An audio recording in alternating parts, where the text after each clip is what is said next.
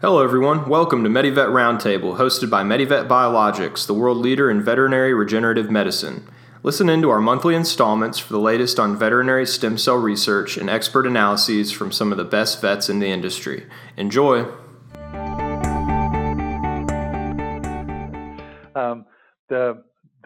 The evidence is coming forward.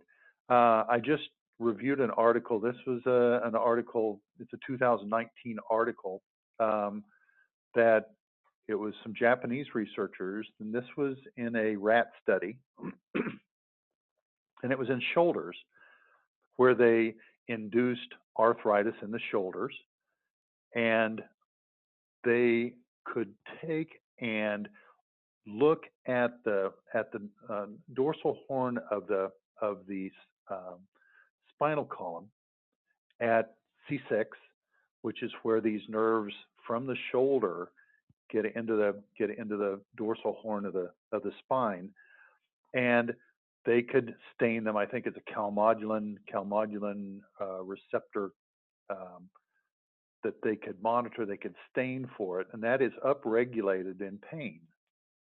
And what they found was that on untreated rats with shoulder pain, this is from arthritis of the shoulder, at that level they could see evidence of pain by these receptors lighting up. When they used stem cells on these rats, there was a marked decrease in this pain marker. The importance of that is the primary site where pain is upregulated and becomes that, they talk about upramping pain, this chronic pain, and how it just keeps wearing on you.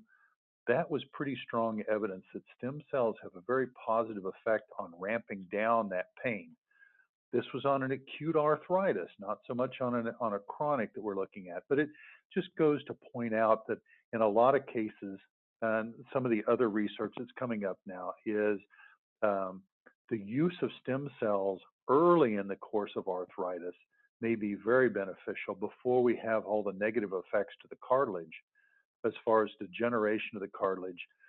Looking for these younger dogs before they really start developing this really gnarly looking radiographic evidence of arthritis, of how we could benefit these animals by collecting fat, using stem cells on these animals when they're younger, preserving that cartilage, preserving the structure of these joints, retreating as we need to, and a lot of times we see probably higher yields of stem cells on young animals than we do on older animals. So there is some evidence that's accumulating for the benefit for pain. So we're seeing that. Always before, we'd always thought that it had been, we're reducing the inflammation. We've got all of these cytokines, these chemokines in this stromal vascular fraction that's going into these joints that are down regulating this inflammation. That's part of it too. But we're seeing a central effect where we can go ahead and de-stimulate some of this central pain stimulation. But just wanted to throw that out there as far as there is more and more research. So from the medical standpoint, we're seeing where now, if people are looking for evidence, we're having more and more evidence that we can cite for them. So it's an exciting time to be involved with stem cells and the use of stem cells. And with that little tirade, I'll open it up. Does anybody have any questions or comments? Any problems? Like, I've done a couple 300 cases, been involved with them, with dogs, cats, horses, burros, kangaroos, bears, use of them. So I'd be glad to help anybody out. I'm really excited about this technology. I've been involved since 2010,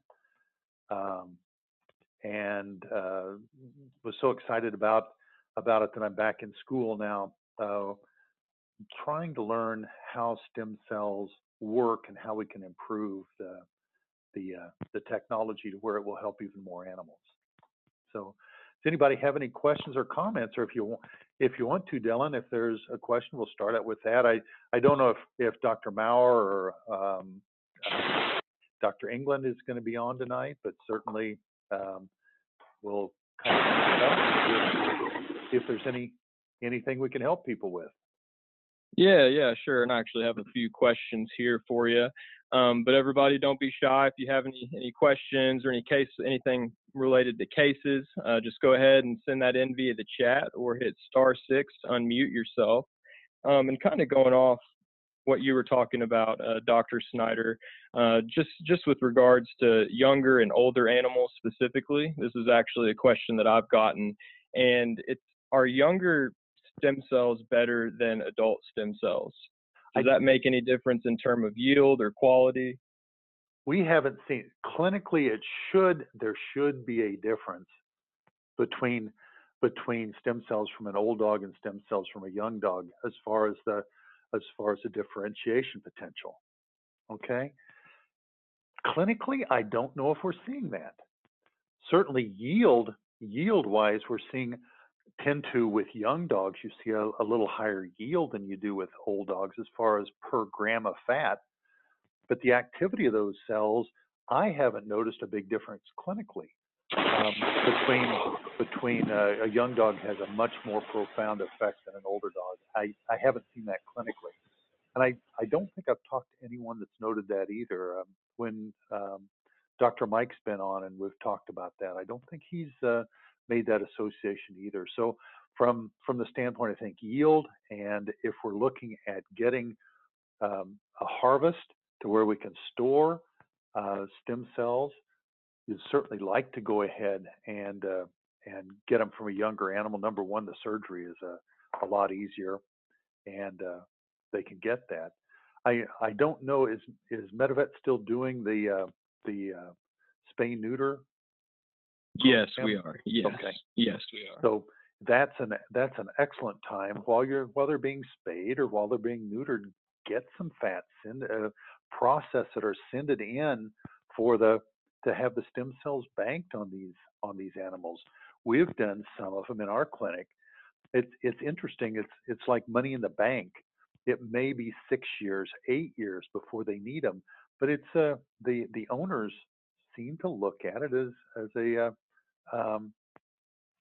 down payment on the future health of their animal. So they like that a great deal. But that is a long-winded answer to the question, Dylan. I hope we touched on it. Yeah, certainly. I appreciate that. Another question I wanted to ask you, Dr. Snyder, and it's just with all of your years of experience in using this technology and using these treatments, I was wondering what your most memorable case to date was. I think gosh, doing a kangaroo, I'd never been involved with a kangaroo. Where do you find fat on a kangaroo? Well, we learned. I think one of the more memorable ones was we did an 18-year-old German Shorthair, and the owner, she's a German lady, very broken English, but she really loves her dogs. And Coco was an 18-year-old, still a pretty active dog. Certainly, you could use the radiographs on Coco for illustration of arthritis because, like most 18-year-old dogs, there was arthritis everywhere. We used a small kit on Coco because I'm an 18-year-old. We figured, what are the chances we're going to use any bank cells? So we did a 20-gram kit. We used all the cells on the dog. The Coco did great. She was going on 2-mile walks every day with her. It's incredible. My short-sightedness, I guess, or my anticipation of things was at 18, what are the odds she's going to be around to use another dose? Sure enough, the next year the dog's 19 and Kirsten's wanting to repeat the stem cells on her dog at 19. The dog had done so well for the previous year, and we had not banked cells. Would you believe me if I told you I knew you were going to reference that case, Dr. Snyder? That is such a cool, an 18-year-old dog, and everybody goes, well, is a 10-year-old dog too old to do stem cells? Is a 12-year-old dog too old to do stem cells?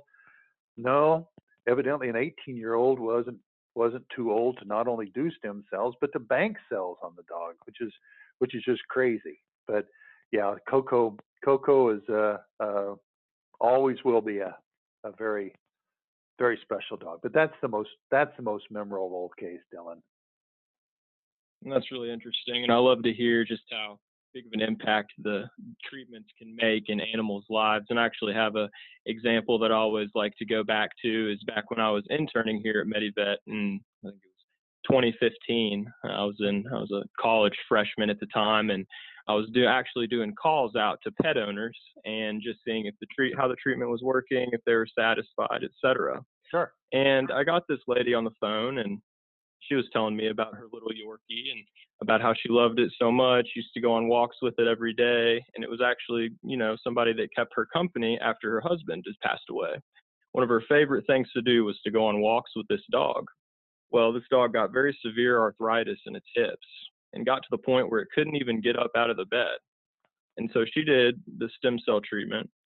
And within a matter of weeks, the dog was back up and she was able to take her walks with it again. And just a story like that, it just warms my heart to just see how this can affect people's lives and really, really, enhance the quality of life, so to speak, for the pet and for the pet owner. So how much was that worth to that lady, Dylan? It's priceless. Yep.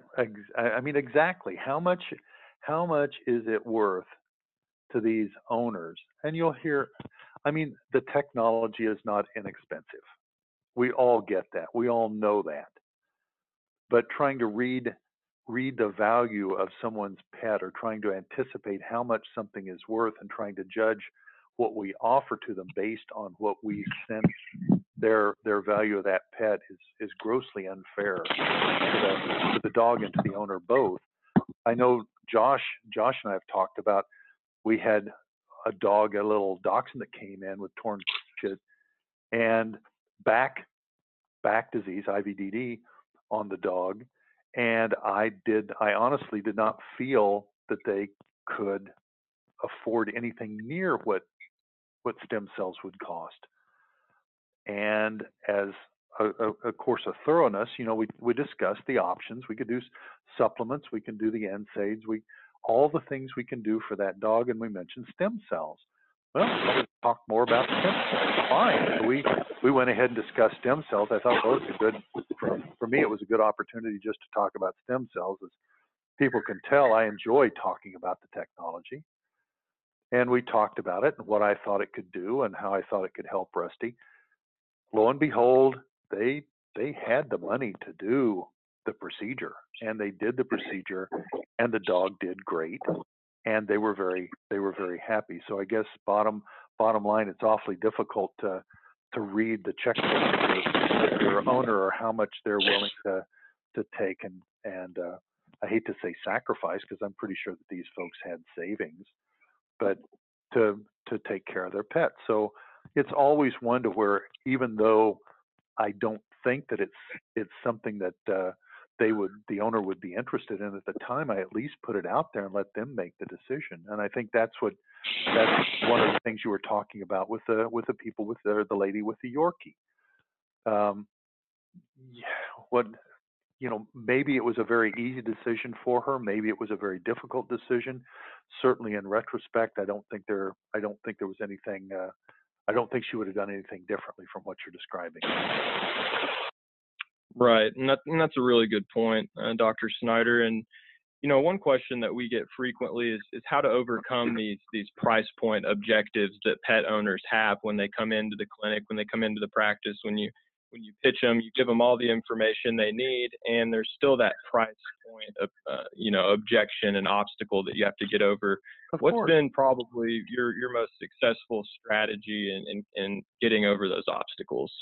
The big thing is it's not, someone can't afford it, someone can't afford it, but it's also that kind of that I hate to call it a trigger point, but it's almost like, you know, we can all find the money to do things that we really want to do. We can all find that extra money, or find a family member, or find someone, some way, somehow to get something that we really think is for the best of our friend.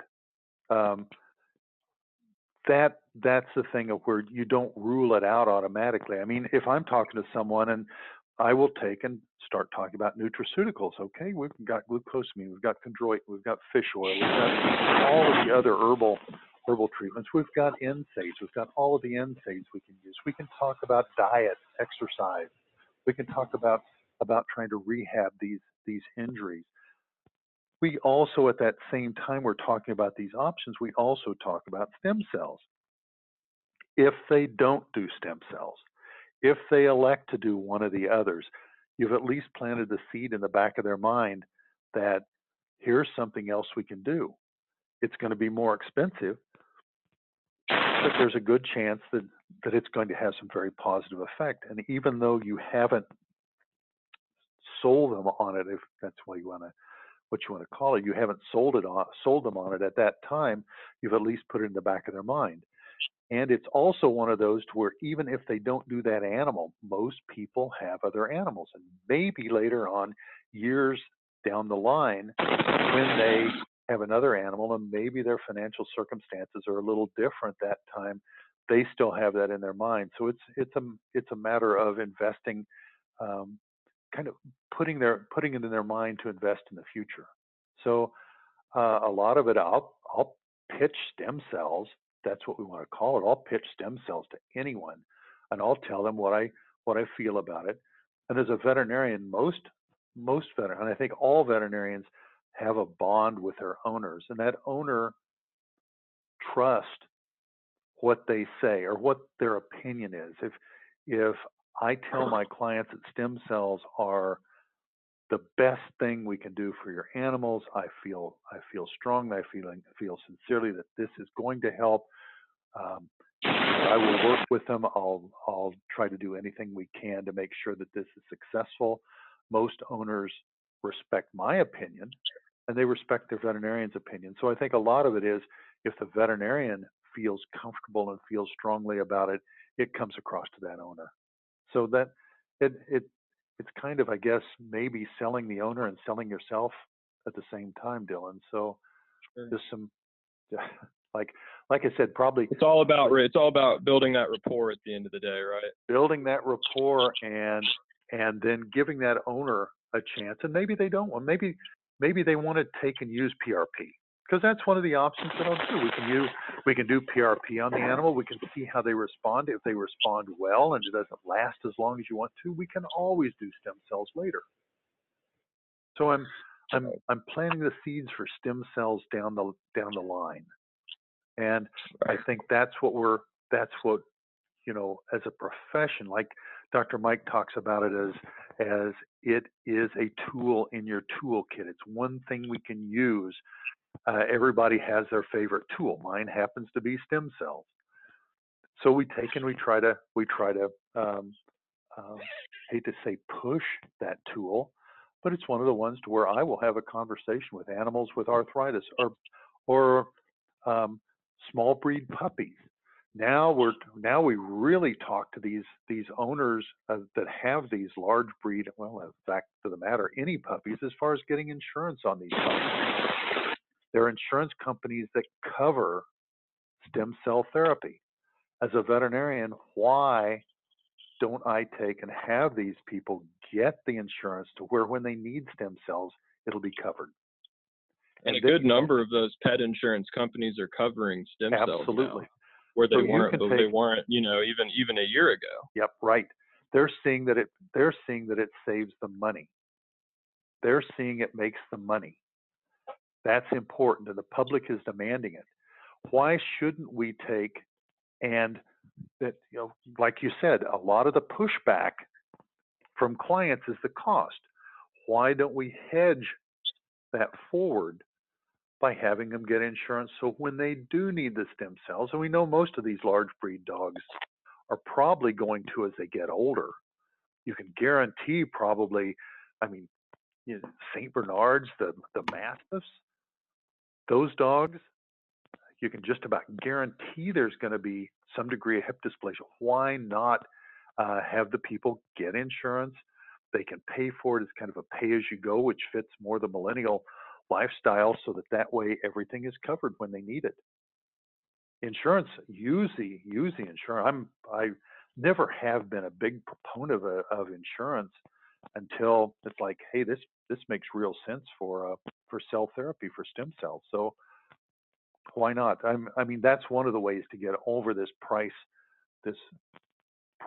point, is be selling it in advance to these people with the puppies. Get them to where they're already in line to have it paid for by insurance.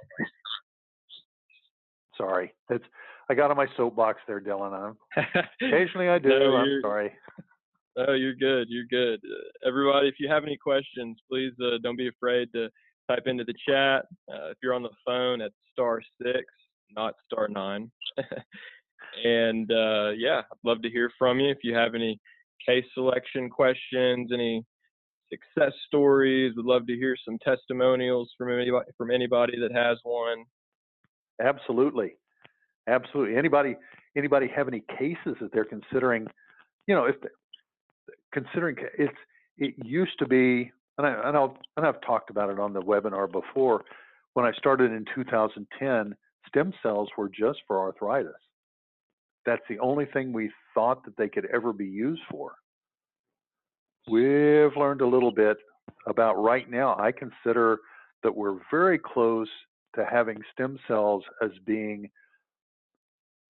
the number one indication for cruciate tears on dogs. I think that I think we're going to in the future have it to be standard of care. Not that the surgeons want it, but I think we're going to look at it as being standard of care, which may be why these insurance companies are looking at this going, that $2,000 for a stem cell procedure is a lot cheaper than the $10,000 for, a TPLO or a TTA. So those are some things that may be coming into play. Certainly, like I said, the research is coming forward. Not only this is not just veterinary medicine. This is on, like I was talking about with the pain study. This was rats with a pain study. We're beginning to see more research showing up on allogenic stem cells, which are a little different creature, but I think those are from what we're dealing with is autologous. They're from the same animal. Allogenic are from one dog used on many dogs. So we're getting away from the autologous stem cells, but we're beginning to see some research being done on these allogeneic cells. I think we're a long ways away from the use of them, but the allogeneic cells, drug companies, I think, are looking at that a little more favorably because they can have one donor and make millions of doses from that. So I think they're looking at it a little more positively. But that's going to be the future. But there's a lot of research that's still coming out to where in humans the use of autologous, which is what we're doing, being kind of state of the art. And there used to be like I said, in 2010 there were a lot of debate between the bone marrow stem cells and the fat stem cells. And you had the people where, well, bone marrow stem cells were better, no, fat was better. I think pretty well over the course of the past 10 years, pretty well the adipose stem cells are probably the go-to for most cases. They're a lot more durable, they're easier to harvest, and they tend to be a little bit more predictable. Bone marrow stem cells, I mean, for bone marrow transplants are fine. Some people think they're a little bit better for bone. Maybe I don't think the jury is completely in on those. But anyway, Dylan, just some ramblings here. If there's Well, it's really exciting to hear. It's really exciting to hear all of the momentum that is going into, stem cell therapy just in general and as a whole. Veterinary and human. It's just really exciting to hear all of those developments. Absolutely. There's, it used to be that, that research always started out in the lab. So it always started out with laboratory investigations, and it moved into lab animals, and then it moved into domestic animals, and then on into humans. Stem cells has pretty well gone directly to animals and humans without and bypassing the laboratories. So now the research is catching up with all of this momentum that's built in the use, and they're validating our use of stem cells, which is quite exciting from the standpoint of my work in where I'm going with my research is more and the exosomes, what stem cells probably produce to get their effect are these little exosomes that are secreted by all the cells. So that's the direction that I'm looking at as far as how the stem cells, the mechanism of how the stem cells actually work, maybe through these exosomes or microRNA, a lot of other things like that. But if anybody, Dr. Snyder, if I may just interject really quick, I actually had a question come Sure. in on the chat machine here. Do we have an alternative to fat as a source when you have very thin, small patients such as a bird? Boy, that's been one that I think Mike had talked about. Trying to find fat on a bird. Well, unless you're talking about a rose-breasted cockatoo, which case those are always obese, or some cockatiels that can be pretty obese too. But Mike had, and Josh, you may have to help me on this. I think this may be 2011, 2012, where Mike had a proventricular dilatation in a bird, macaw wasting disease, and he had harvested fat, and I think the bird that was being treated was maybe it was it a cockatoo? I'm not sure what kind of bird it was, Dr. Snyder, but he did treat that case. That bird, I don't think he took fat from that bird. I think he collected fat from another bird, if I remember right. Am I correct on that? We've got a vet in North Carolina that's also he's a bird doctor only, and he would use one of the small stem cell kits and really just process as much tissue as he was able to get. Use that 20-gram kit. Yeah, because it's interesting that the amount of fat that you get doesn't really where I'm coming from on this is when we were doing a laminitis study with horses, and we had some of these horses that were so fit we could not find 40 grams of fat. We couldn't find 20 grams of fat on some of these horses. We were lucky if we found 5 grams of fat. The yield of cells from those 5 grams of fat was pretty close to what we could get from a 20-gram kit. The fat cells are much smaller. The periocytes, everything else in that tissue is much smaller. So if you can only get 5 grams from the bird, okay, go ahead and process. In our case, when we had 5 grams of fat, we went ahead and reduced the processing, the volume of the processing down to be corresponding with the volume we had, which I know Medivet hasn't approved that. That's just what we did to take. And if we had 5 grams, and we know that's a little too less for a 20-gram kit. So we may have used half the volumes of everything, so we could go ahead and stay within the dilutions that we needed for it, and we got good cell yields and we had good results from it. The bird may be one, I think, if I'm thinking right on Dr. Mike's, he went ahead and harvested from another bird, and it seems like it was an obese conure that he took it from, and he felt that the bird did well. So that was an allogeneic, or actually a xenogenic use of stem cells on that bird. I don't know how often I would want to do that, but it's certainly one thing that possible. If I'm not sure if you can't find 5 grams of fat, you can try to proportion the digestion of the fat down to where you can get more in the range of what you need. I think I would try that. I don't know if the veterinarian in North Carolina was doing it that way, Josh, or if he was able to find 20 grams. I know you're not supposed to use. You want to stay pretty close to the 15 or 20 grams if you're using a 20 gram kit. Well, yeah, I mean, he wasn't able to get the full 20, I don't think, but I think both kits, the 20 and the 40 gram, those enzymes that are being used are able to process up to 20 and up to 40. So yeah. You definitely. I think originally we were concerned that it would over digest. If it was a very small volume, it could over digest the fat and end up with some problems. That may not be the case. I may be speaking out of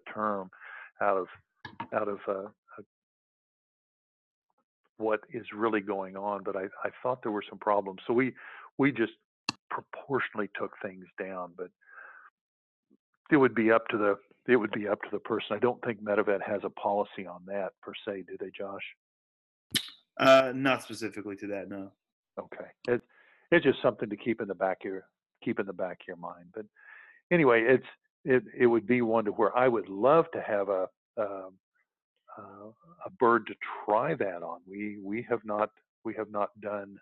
I'd love to do a macaw with the wasting disease, or actually a lot of these older macaws with arthritis would be a nice case to try. A lot of those have enough fat that you can get.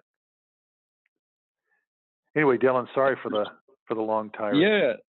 No, you're good. You're good. I actually had a really interesting question come into me this week from a technician. It was just in terms of a case selection on a dog that had thrombocytopenia. And they were wondering if we could use stem cell on that, potentially just use PRP as a standalone. Want to get your thoughts on that. Sir, boy, the idiopathic thrombocytopenia can be tough. The bad thing is usually when you're presented those, it is a clinical emergency. I mean, you've got a dog that's bleeding to death. So you really don't have enough time, and I'm not sure that I would really want to be cutting that dog. I'm not sure I would want to be going after fat on a dog with thrombocytopenia and running the risk of having that dog seep forever or too much. We'd talked, I think we've had that discussion. We've had a discussion before, I think with Mike, and I think when Tom was on too, about going ahead, using your steroids to get the dog at least controlled, to go ahead and bring the platelet count up, and when they were in the fairly normal range, go ahead and harvest the fat. We know it's an immune-mediated disease. We know we can help these animals with the use of stem cells. We can modulate that immune system. So as far as long-term or long-range control, I think you're going to see a lot better results on these cases using stem cells to try to modulate that immune system. Because a lot of those dogs, once you get them stabilized, if you can, there's always the risk that they're going to relapse and have more problems the next time. That's no matter what you're using to try to regulate them. Now, what about if the dog already has some banked cells? I would go ahead. Number one, you don't want to let them bleed to death. I mean, it depends on how bad a thrombocytopenia you're dealing with. To me, I would, if they weren't that bad and I could control or felt that I could get by with getting the stem cells into them, I would do that. I wouldn't have any problem going ahead and doing an IV dose, the 5 to 10 million per kilo, if I could get that into them. Certainly always have the steroids at the ready. We've seen some of these dogs to where even though we try to stay away from steroid use on those animals, some of the atopy dogs, you almost had to do some steroids on to keep them comfortable, but they did seem to still respond. It may be one to where in 30 days you're going to need to repeat the stem cells when they stabilize a little bit. But if they already have them banked, I would go ahead and use them and then fully be ready with the steroids if you need to, or try to keep as low a dose to keep them stabilized as you could. Yes, that answers my question, Dr. Snyder. Thank you for that. We just get interesting questions like that all the time, where people are calling in with these dogs that have these various afflictions, and they're just wondering if their dog is a candidate, if this dog is, if they're able to, if it's going to work, first of all, and second of all, is it going to be safe? I would love to say that it was safe to use on cancer dogs. I really do. In the back of my mind, I think we could use this on dogs with cancer, but no one's done any work on it. I think on some types of cancer, it's going to be fine. On other types, not so good. I wish we had the research to know. Could you speak to why we don't have that research, or why nobody is seeming to try it? Oh, I think a lot of it, the research, number one, is expensive. I mean, Medivet's been very good about sponsoring research. They sponsored the osteoarthritis research, but we're looking at millions of dollars as far as funding just one type of cancer, to look into one type of cancer. And then you'd have to have enough animals with that type of cancer to enter into the research. Sometimes when you're looking at research or doing research and it's a rare disease, and just trying to come up with enough animals to populate the study becomes kind of an impossibility. Certainly I'd love to get involved with these, and I think most dog owners that would have an animal with these with a lot of tumors would be willing to enter their dog in a trial using stem cells with a chance that they could help or cure their dog. I know Medivet has the ACV out there, the cancer vaccine, and that certainly is a big tool in the battle against cancer. Does that answer? Yeah, certainly. And have you have experience with the cancer vaccine as well, correct? I have not. Not. We haven't had usually the cases that you'd like to have, that you would like to try. It seems like it's always as an afterthought, and we just right now I'm not doing any surgery at all. I'm just pretty well doing the medicine, and then in school pretty well full time. So I've heard nothing but good things about it. So does anybody have any other questions? Chat me in the group, or yeah, I got a couple questions. Yes. Hi, this is Ken Genova. Can you hear me? Hey, Ken, how you doing? I'm doing good. I talked to you just recently about a case that's going to be coming in, and we're going to be doing the PRP treatment on that dog.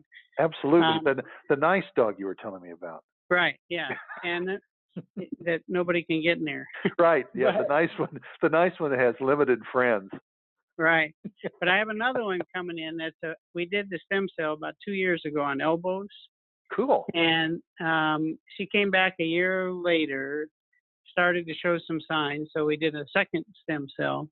Right. And both of them had good results I guess would say for about 4 months, 5 months. Okay. And then they gradually diminished. And I didn't consider doing the PRP thing like you've mentioned now. Yeah, And, absolutely. PRP becomes very much your friend. Yeah, well, this one's coming in. She's got another set of bank cells, and she's gonna, we're gonna get them for her and do her on Friday. Great. And be sure and give them the option to where you're pulling PRP anyway to store some of that PRP, and then in 2 weeks, a month, if you need to repeat that PRP, give them that little boost of PRP to make them comfortable, and also to go ahead and nourish those stem cells, to go ahead and help those stem cells out too, Ken. Yeah. Okay. Well, we're gonna do that on all our stem cells in the future. Great. The PRP. I think that's a super idea. What when you mentioned that it's going to become the standard of care for knees, are you talking about full tears or partial tears? Both.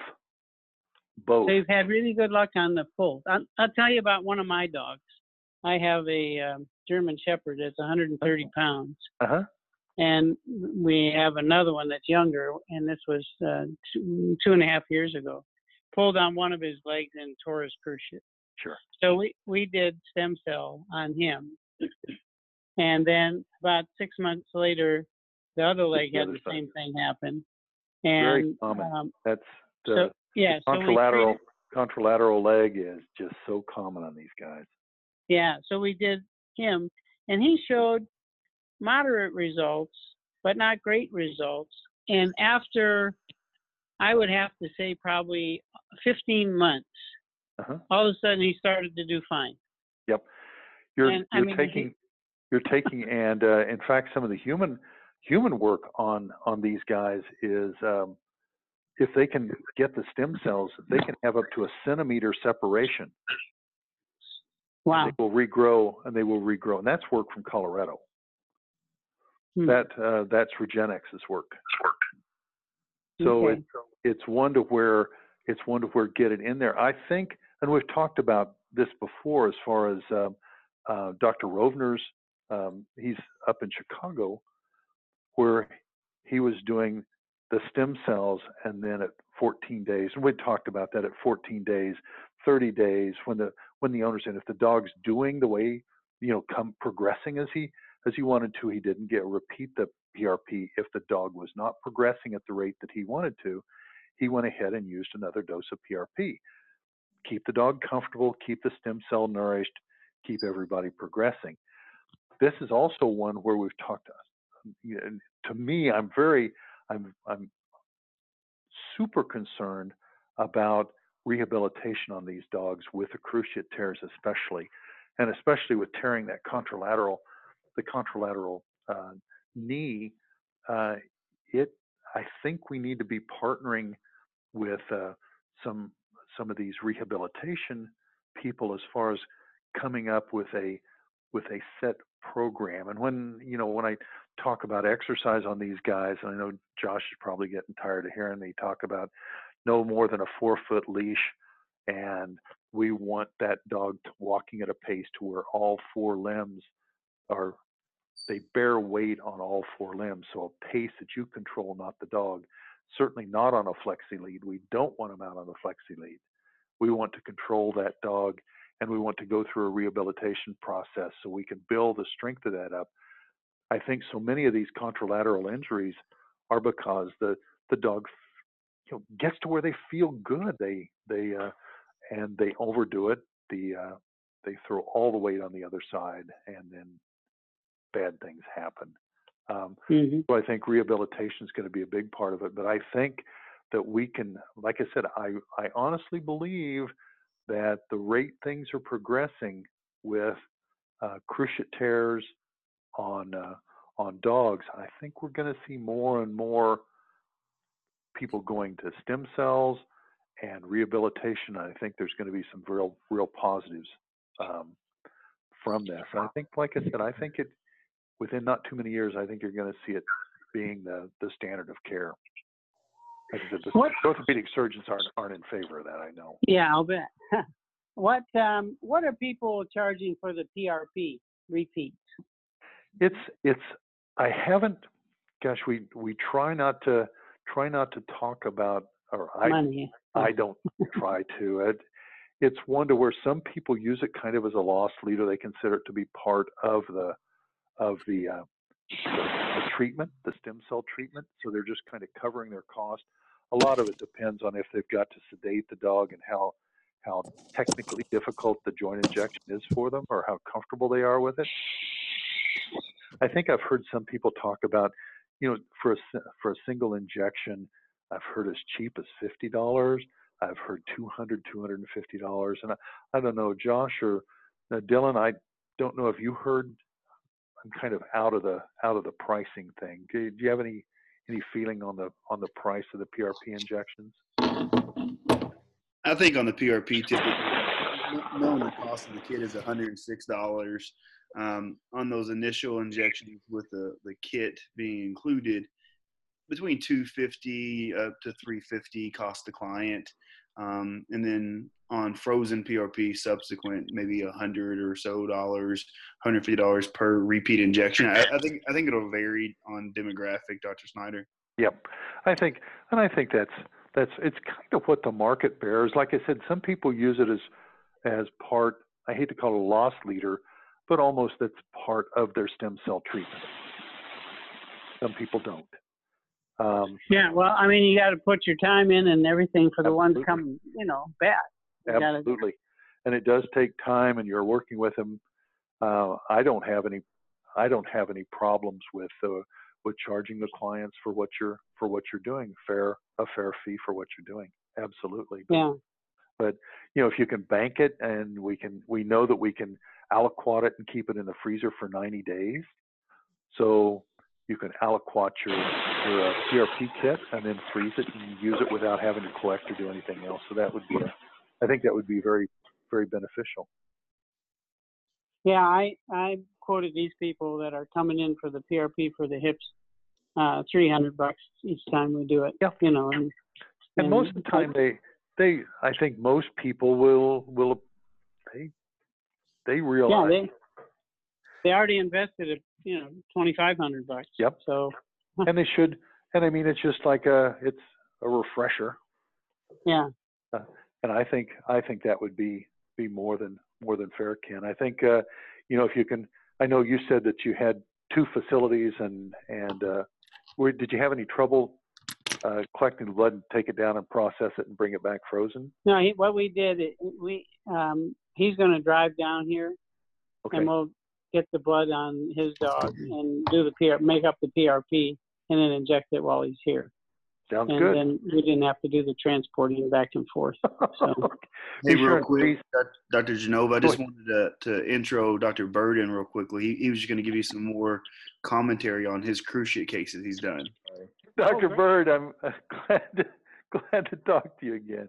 Anyway, how have you been? How have you been doing on your cruciate tears? It sounds like things are really good. Everything has been absolutely amazing. It's now 45 years. I've done a lot of extracapsular repairs, and this is the only thing I'll do now. And every single one of them, it's only 12, but every single one of them has done way better than surgery. And I do pretty much what I would do with surgery. Short leash, you pointed out before, 4 to 6 feet long, 5-minute walk 3 times a day, and that's it. And that's what we always did. How's it coming down there? Before, do what?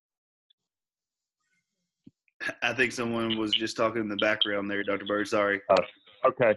And then gradually increasing as it goes, and letting people know that when they first get up, they're going to be a little bit stiff the first few steps, and then they'll get better, and that the stem cells really don't start working until about a month to 2 months. So it's not overnight, but every single one, and I inject both knees because of my experience.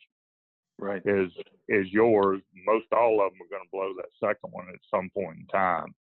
Good. But are you following up with any PRP on those guys if they need to?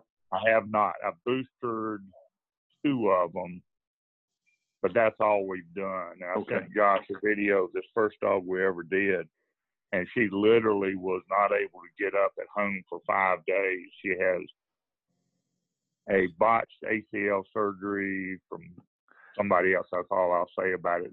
Don't you love those Yeah. surgeries? That's one of my most hated surgeries anymore. Yeah. Anyway, I went in, did the best I could. For a year and a half, I had her pretty good. She has severe bilateral hip dysplasia and bilateral medial patellars. And the right rear leg was operated on 4 different times, twice by somebody else and twice by myself.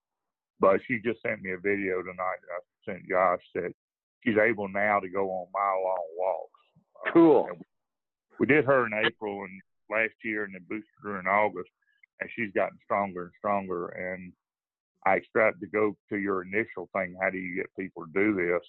I agree with you. I just tell people, this is what I do if it's fine, it's what is best, and it's what they need. Yep. Extrapolating from my own experience with my own knee, which I was looking at a knee replacement years ago, and I hadn't taken any medication for it in probably 8 months. Us old dogs know a little bit about something. Pretty much. But what breed? I will treat one, and I would encourage anybody who is thinking about it to go ahead and kind of take it on faith and use this. Now, it does not correct the drawer sign, but that's going to stabilize over several months anyway. I saw one today that he's 14, weighs 68 pounds now, and I did his right knee in October, and she said he acted like nothing was ever wrong. There's still a little drawer sign, not like it was, but the dog clinically is totally normal. What breeds have you done these on? All mostly large breeds, Dr. Bird? Yeah, I think. Yeah, well, we've done Labradors, German Shepherd, Rottweiler, pretty much all breeds. Have we done small dogs?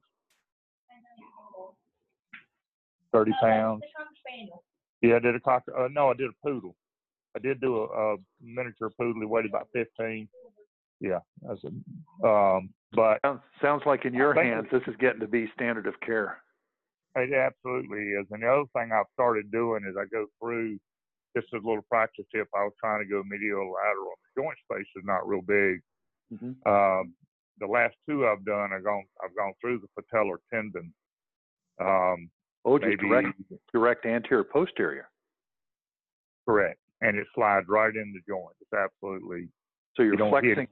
So you're flexing it a little bit and then going right in, much like they do with people. Pretty much.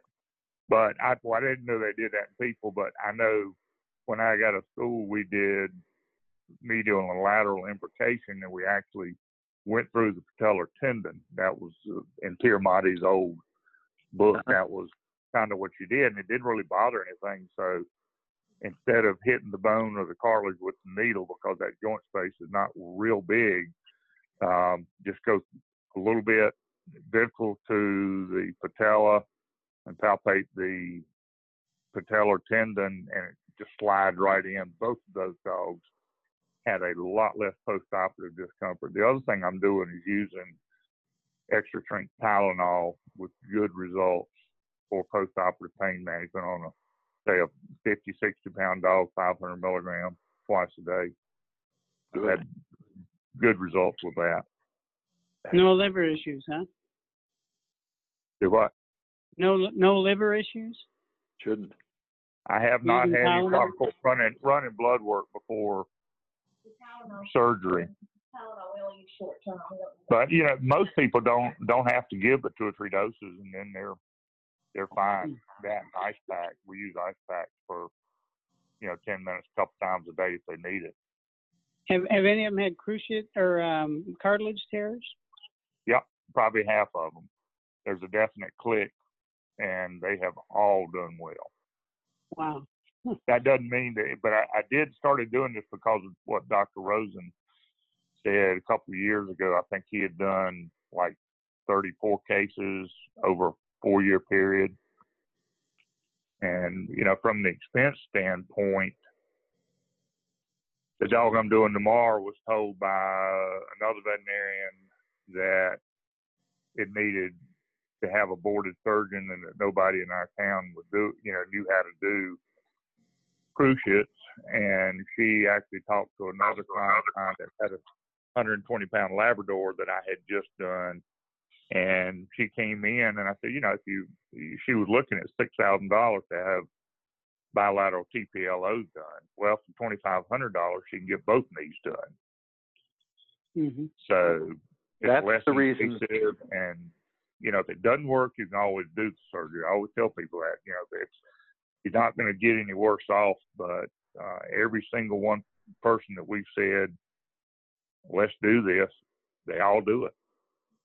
You're just describing why insurance companies are beginning to line up and go, yeah, this is the reason why. It's $2,500 worth of $6,000 to get both knees done. They're looking at dollars and cents. Well, the other reason, even back when I was doing that extra capital repairs, it was, about $2,000 with everything, but that was just one knee. And with this one, and I did have one, it had a previous TPLO 4 years ago, and all of those end up with, I don't care what surgery you do, they're going to end up with arthritis. Absolutely. He told me after about a month, I think it was, that the dog was better then than it was before it ever had the original cruciate problem. And I injected both knees, and lo and behold, about 2 weeks after that, she came in, and the dog was holding up the other leg, and she was in a panic, and it was a definite ACL rupture. And I said, just hang loose. And 2 weeks later, the dog was coming in with no lameness at all. And then I'm going to say that was about 3 months ago. And we saw her 2 or 3 weeks ago, and the dog's acting like nothing ever happened. So I would encourage you to inject both knees. If you do one, go ahead and do both knees. And do the rehab. The rehab is an important part of this as well.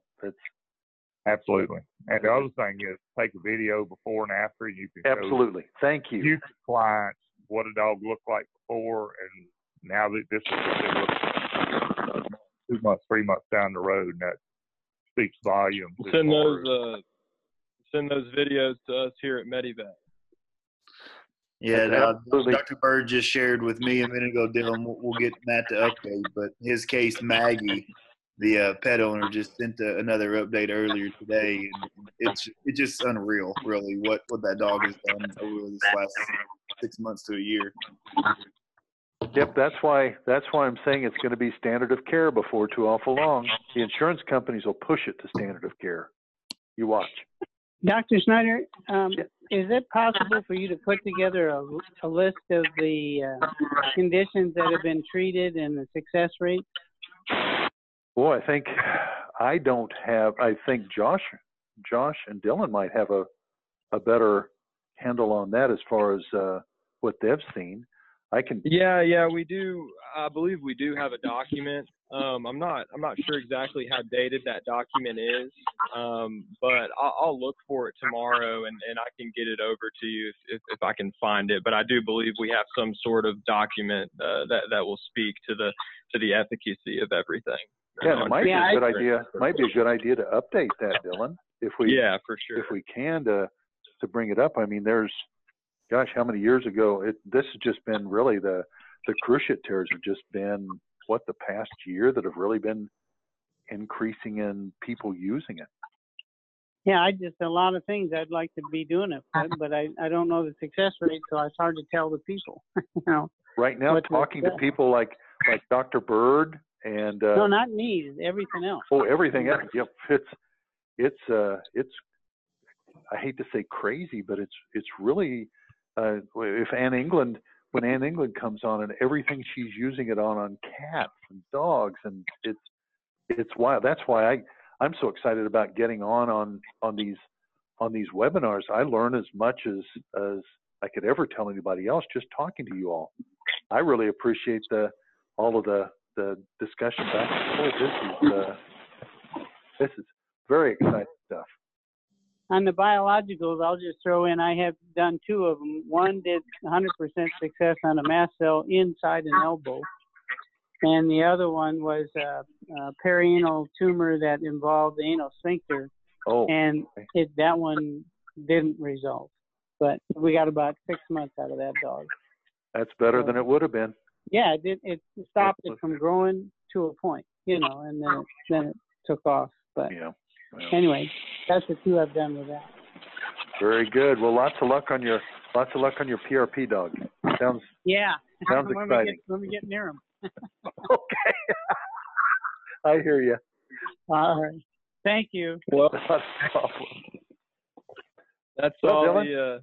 After that, that's all the time we have left for tonight. Thank you very much to everybody that tuned in. Thank you, Dr. Snyder, Dr. Bird, Dr. Genoa, for your contributions. Absolutely. Those are all that makes the time go so fast and you learn so much. I really appreciate everybody getting in and on. That's great.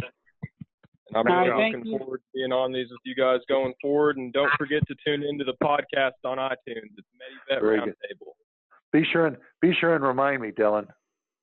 Yes, you will all be receiving an email. Yeah, Josh is very good about sending me reminders so I can stay current on my technological device. Yeah, right. Well, hey, everybody. Yeah, thanks, everybody. Talk to everybody next month. Thanks. Okay, thanks. Bye-bye now. Hey everyone, thanks for listening in to MediVet Roundtable. Don't forget to hit that subscribe button to keep up to date on all of our latest content.